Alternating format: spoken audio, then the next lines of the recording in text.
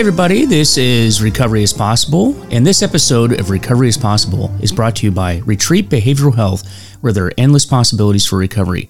Retreat provides quality care at their leading mental health and substance use treatment centers, which are designed to offer patients truly personalized and comprehensive programs that are tailored to their needs. Retreat substance use and mental health treatment centers in Palm Beach County, Florida, Lancaster County, Pennsylvania, and New Haven, Connecticut do everything in their power to ensure that patients receive the highest quality treatment in a safe and comfortable setting. Reach out today at retreatbehavioralhealth.com or call at 855-802-6600 for more information. And today, I want to bring to you another conversation that I had with Aparna Sain on her show, Mindful Nation, and went back live at the studio at WERA 96.7 there in Arlington, Virginia. It was a great time. I enjoyed talking with her. And what we did was we talked about the integration of recovery and mindfulness and meditation and how this can help you in your recovery. I mean, after all, step 12, if you're a 12-step person, is having had a spiritual awakening. Try to carry the message to those that continue to suffer, right? So having had a spiritual awakening. And we discussed this topic on her show, and we've been doing this series where I've been on her show and she's been on my show, and it's really, really, really good, and it's fantastic information that will help you with your recovery journey or those that you know that need to be in recovery. So with that, here is the interview that she did of me last week. Welcome to Mindful Nation Radio. I'm your host, Aparna, and we're delighted to have another 30 minutes here with a wonderful guest joining me today. We've got Mike Van Meter, who is going to be joining me to talk about his show, which is Recovery is Possible, which goes into a lot of depth around recovering from alcoholism and other addictions. So we're going to be spending some time talking about the integration of recovery and also mindfulness and how that can be a really helpful tool. So welcome, Mike. Oh, welcome. All right, well, thanks for having me here. Yeah, it's delightful to have you. And Mike has his own show, Recovery is Possible, on WERA FM, and Mike's show airs right after mine, so that's kind of how we met. I was really intrigued by some of the content that he covers on his show, and I'm kind of really intrigued by the synergy between mindfulness and how valuable tools like meditation, yoga, and even kind of a deeper understanding of spirituality can be instrumental in people in recovery. In fact, Mike had mentioned that it's one of the 12 steps. Mm-hmm. So, Mike, share a little bit about your journey, how you got to Recovery is Possible, and maybe you can even share a little bit about your own recovery journey. Yeah, absolutely. And by the way, starting off, it's funny, as you mentioned, my show is right after yours, and so when you introduced me, I was like, welcome. I was saying welcome to you, but wait a minute, I'm on your show today. So, but thanks for having me on the show. And I get asked that quite a bit, like, how in the world did you get into this business to begin with? Because, you know, if you know my background, you know, I was military, I was a police officer, I was an FBI agent, and so, like, that's not typically the career path. You know, being a counselor, drug and alcohol counselor, is not typically the career trajectory that you have to get into counseling. Although, if we have time, I can talk about this. I actually think it's an excellent transition career-wise for a lot of different reasons.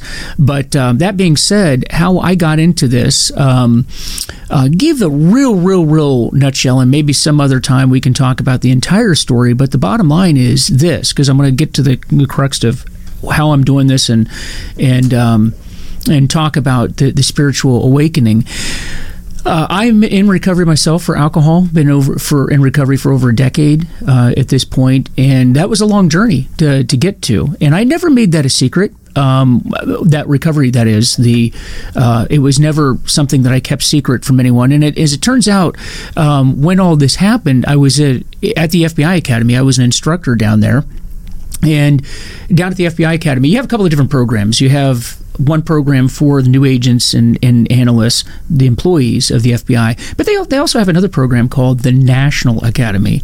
And the National Academy is a program designed to provide leadership training for police executives, command level, the captain and above usually.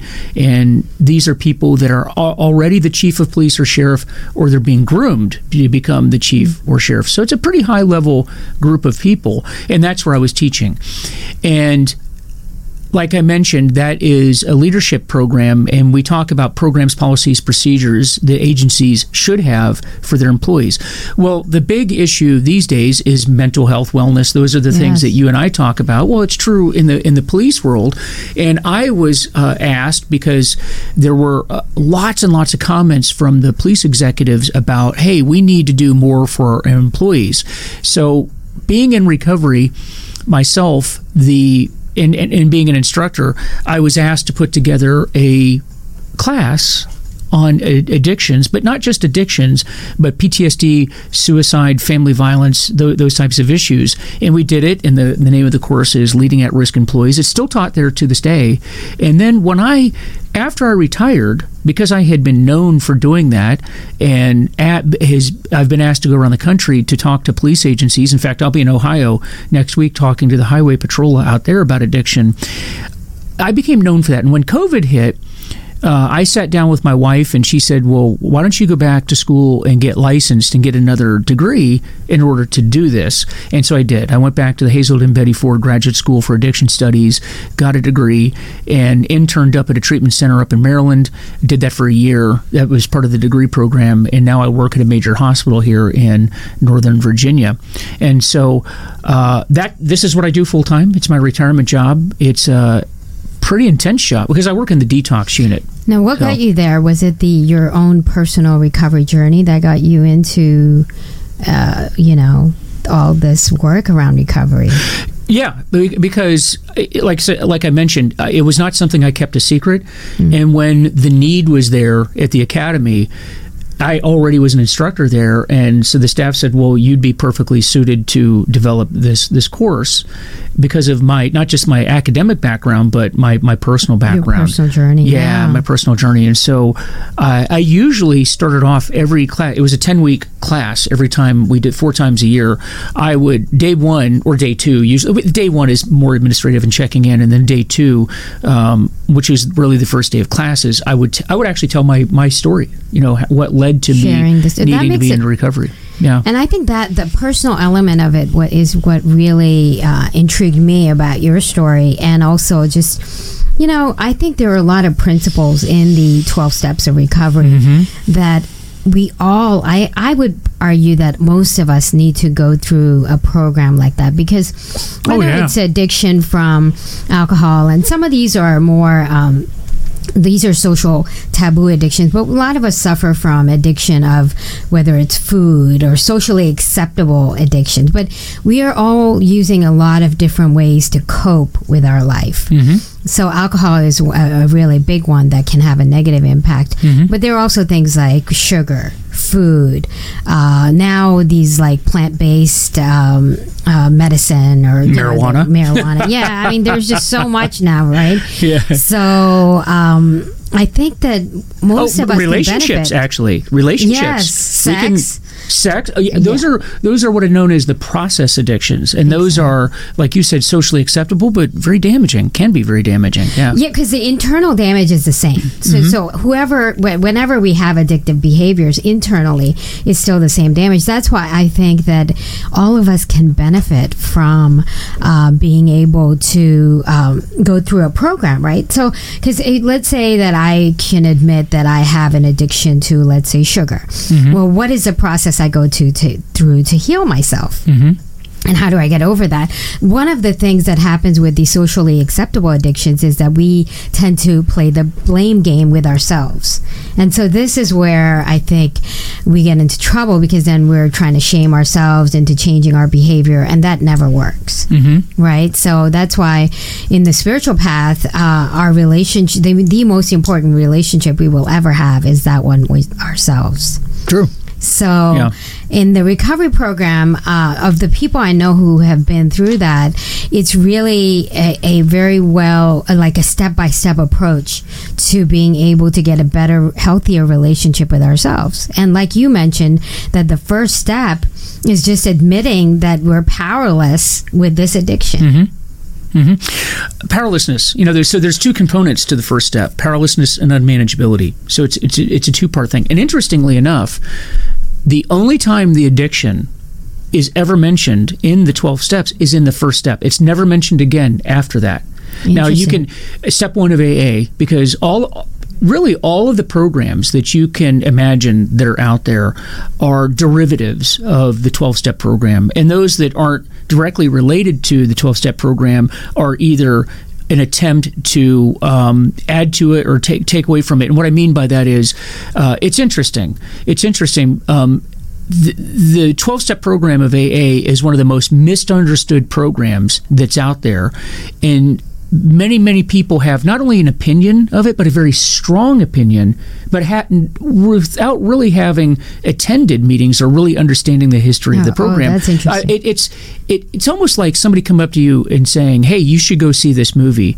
It was really good," and you say, "I don't want to see that movie. I heard it sucked." And you go, "Oh, I didn't know you already saw it. When did you see it?" And you go, "Well, I haven't seen it, but I heard about it, and I know it sucks." And you're like, but you didn't see the movie. That's kind of how AA is treated now. So people either they came at and developed a new program to be an answer to AA. Usually it's because they either think it's too religious or it's not religious enough, and that created two different branches of directions of where groups were created. But having said that, we're going back to powerlessness and unmanageability.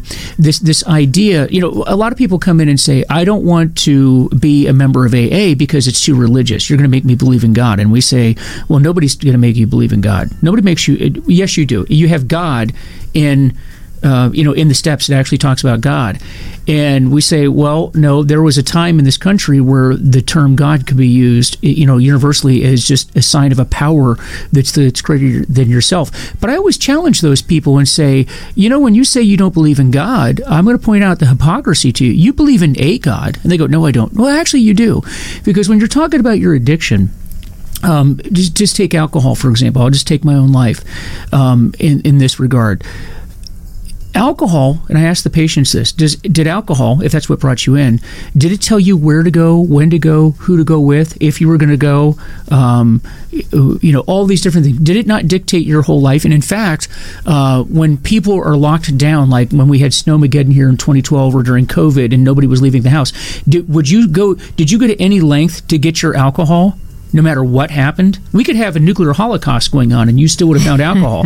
And the answer to that is, of course, if you're alcoholic, you know what I'm talking. If you're listening to this and you're alcoholic, you know what I'm talking about. Well, what I point out is that sounds like a God. It controls you. Yeah. Something greater than yourself. So you may not believe in God the way that I believe in God, but you believe in a God, and you worship faithfully every day. And the patients are usually like, "Yeah, you're right." That's powerlessness, yes. Unmanageability, right? Powerlessness, unmanageability. It's just that you're believing in something that is greater than yourself that's not serving you. Yeah. So, and that's why I like the integration of this and spirituality, because in any journey where you have to go deeper within yourself is going to be, even a spiritual journey by itself. I know this from my own personal experience, that dark night of the soul piece of it is very intense. It was not something I had planned or expected, so it catches you by surprise, but it's very real when it happens. I can feel the goosebumps on my arms now just thinking about it. But so any journey where we go deeper within ourselves, we have to face the good and the bad of ourselves, and that's not comfortable. It's not just, I used to think that a journey to self is like, a lot of it is about, feeding yourself nice, good food, being healthier, working out, taking care of all your, feel-good type of needs. But it's also dealing with your emotions the way they are and accepting them. So acceptance is the number one principle on the spiritual side. It's self-acceptance, acceptance of others, acceptance of everything just the way it is. and then looking to, go for how you process it is up to you. So accepting mindfulness is basically accepting each moment just the way it is in its totality. Yeah. And I agree with that. And that's why if you look at the coin, and I have a coin in my pocket, it has my sobriety, length of sobriety. And many people in long-term recovery have that.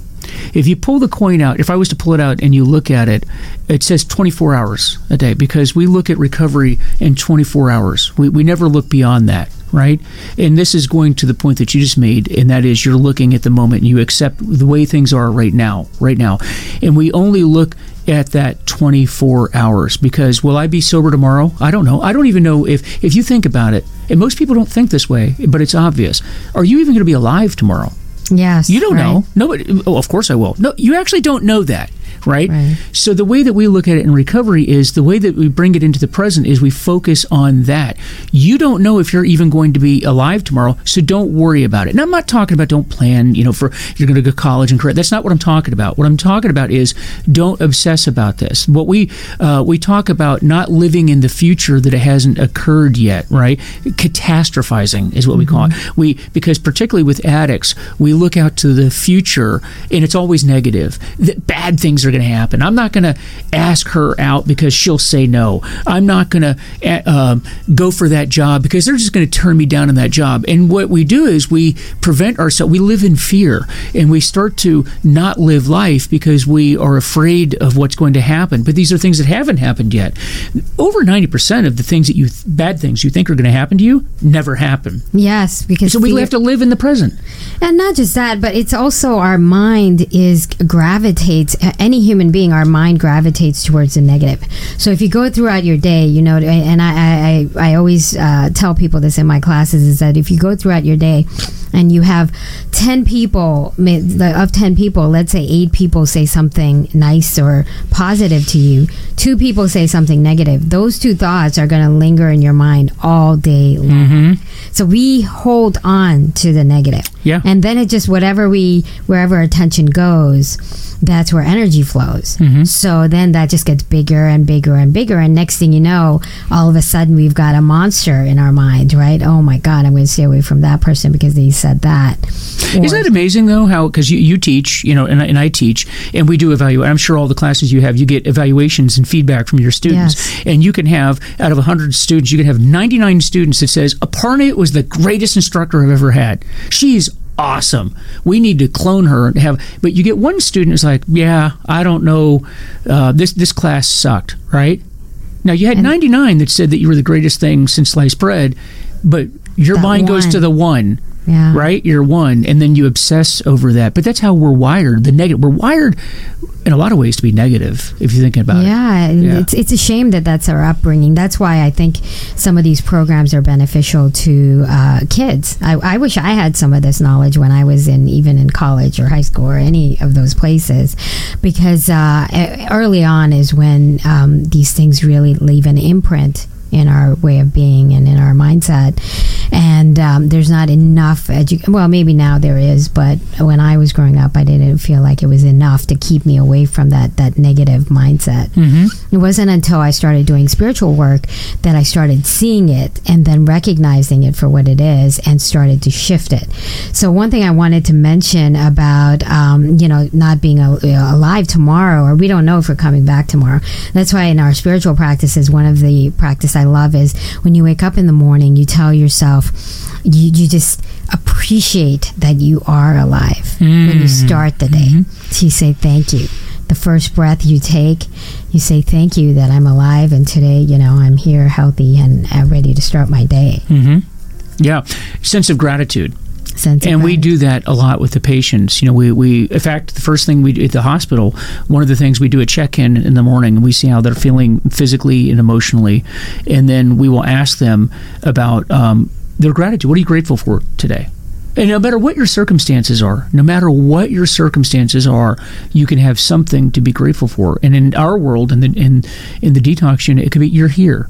You can be grateful for that, because the fact is, in the hospital setting that we're at, most people will never get there. I mean, I'll just throw out these numbers. For every patient that we have there's probably 1,000, just in Fairfax County alone, which is where the hospital is, there might be 1,000 plus patients or people that ought to be there that are not there and will never get there. Most people will never get into long-term recovery, and we can do a podcast on, or a radio show on the reasons behind that. Maybe even when we do my show today, we can touch upon that a little bit. Most people will never get there, but you guys are here. When I'm talking to the patients, you're here. That's something to be grateful for, and you're alive. You're breathing. I love that. Yeah. I love that, actually, because I personally have gone through a phase in my life where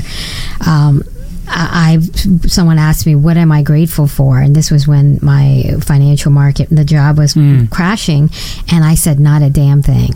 And that was years ago, and it was just like, I can't believe I actually said that in an audience, in a corporate audience. It's a real feeling. It's a legitimate feeling, right? It's a real feeling. And, I was reaching. I couldn't find anything. I was like, nothing, because if, I put it out there. But it is very important. And so you start with the being here is what you're most grateful for. And actually, this takes us into our next segue, next segment of our show, which is to talk about if there was one thing, because you're right, a lot of us who suffer from addiction or not even recognize that we're suffering from addiction.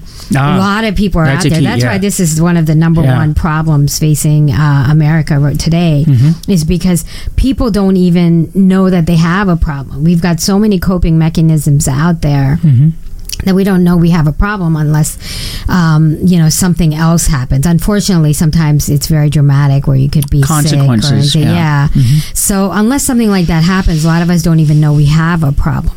So what is the first step towards, or I'm sorry, not first step, I will say, what is the most important piece in your own personal journey that you think we should all kind of really be aware of and to practice, actually? We talked about gratitude, but what's something else that you think, since you've been in recovery for many years now?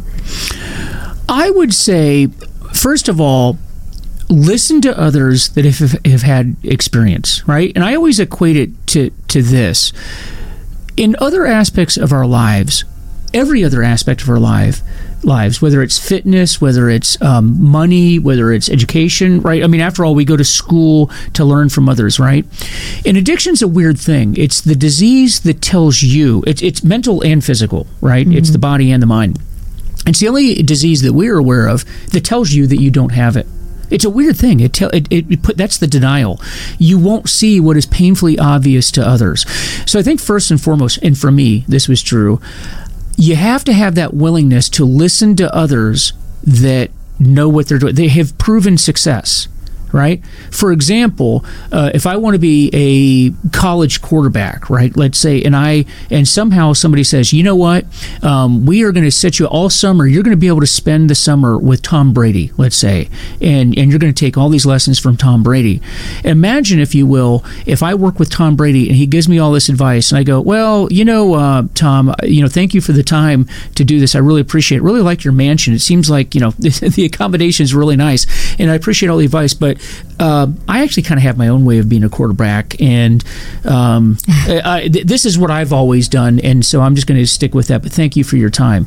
And you would think, well, that's what? Why would you? This guy's the number one quarterback that's ever been produced, and you're not going to do anything that he suggested to you? And that sounds silly in that context. You put it in the context of recovery, we run into that every single day. Now, I'm not being critical because I was that guy. It was like, I hear what you're saying, I'm glad that works for you, but I have my own, here's what I find works for me. But you got to understand the context that I'm having this conversation. We're in a detox unit or we're in a treatment center, and the patient's telling me that.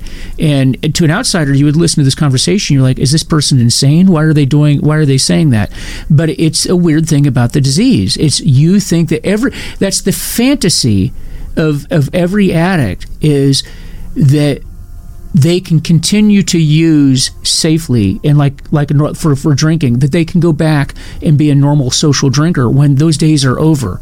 But that's the fantasy of it. You know what? It's a shame that you're an alcoholic and you can't drink anymore. But I'm different than you. We always think that we are different. when we're really Absolutely. not. We're not. That's a very important point, because that's true with any addiction. You always think, oh no, I got this, right? Because our mind is so Those strong. are the famous last words. I got this. Yeah. Yeah. But I think the other piece of it that's really intriguing to me is the spiritual piece of the 12-step. Because as we talked about in the beginning of the show, yes, it's helpful to believe in something greater than ourselves, and to want to connect with something greater than ourselves. So once we go through, because where I think the spiritual piece is integral is in the sustainability of a 12-step. Because I could very easily be someone that goes through a process. Like, I personally have been through hundreds of spiritual retreats.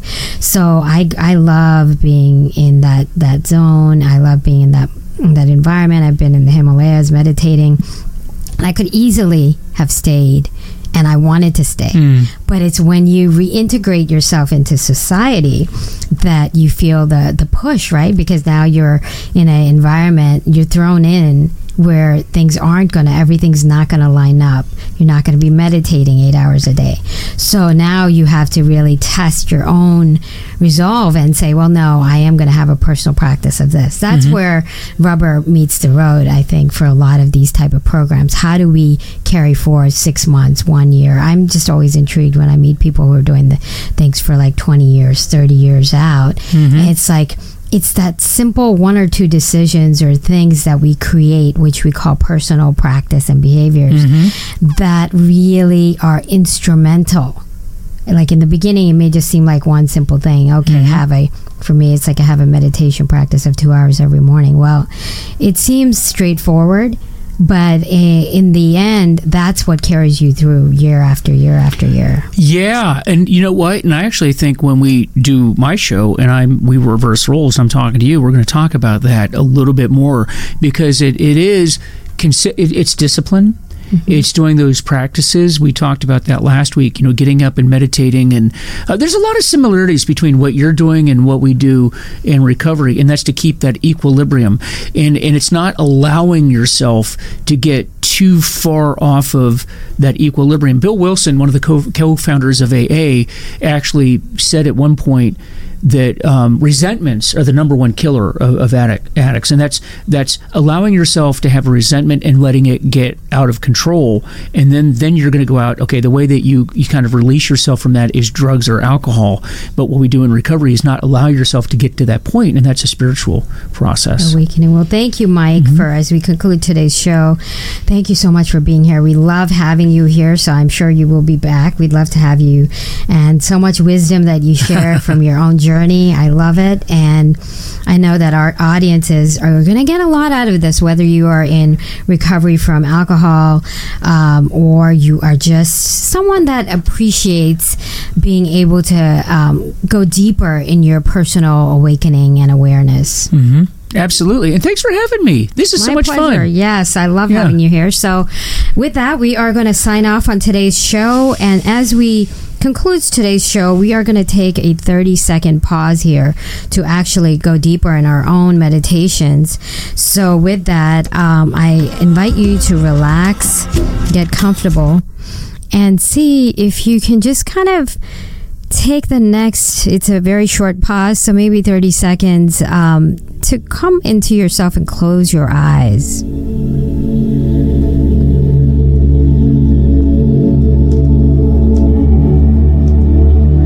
And start to just relax as you close your eyes and you relax, come into your space, and just come into your awareness of your breath. And see if you can allow your breath to just relax. And shake away any tension from any parts of your body.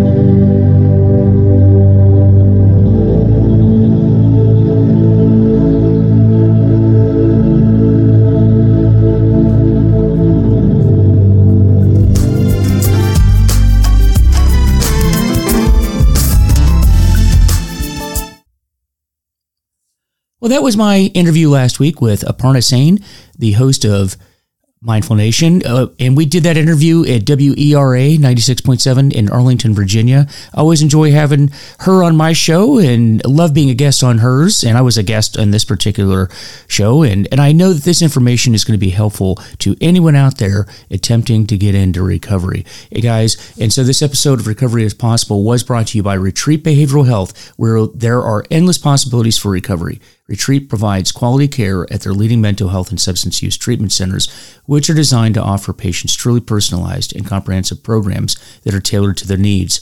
Retreat substance use and mental health treatment centers in Palm Beach County, Florida, Lancaster County, Pennsylvania, and New Haven, Connecticut do everything in their power to ensure that patients receive the highest quality treatment in a safe and comfortable setting. So reach out today at retreatbehavioralhealth.com or call at 855-802-6600 for more information. And guys, we will see you next time here on Recovery is Possible. Check us out on Facebook, all of the socials. Recovery is possible, and it is possible. I'll see you guys next time. Take care.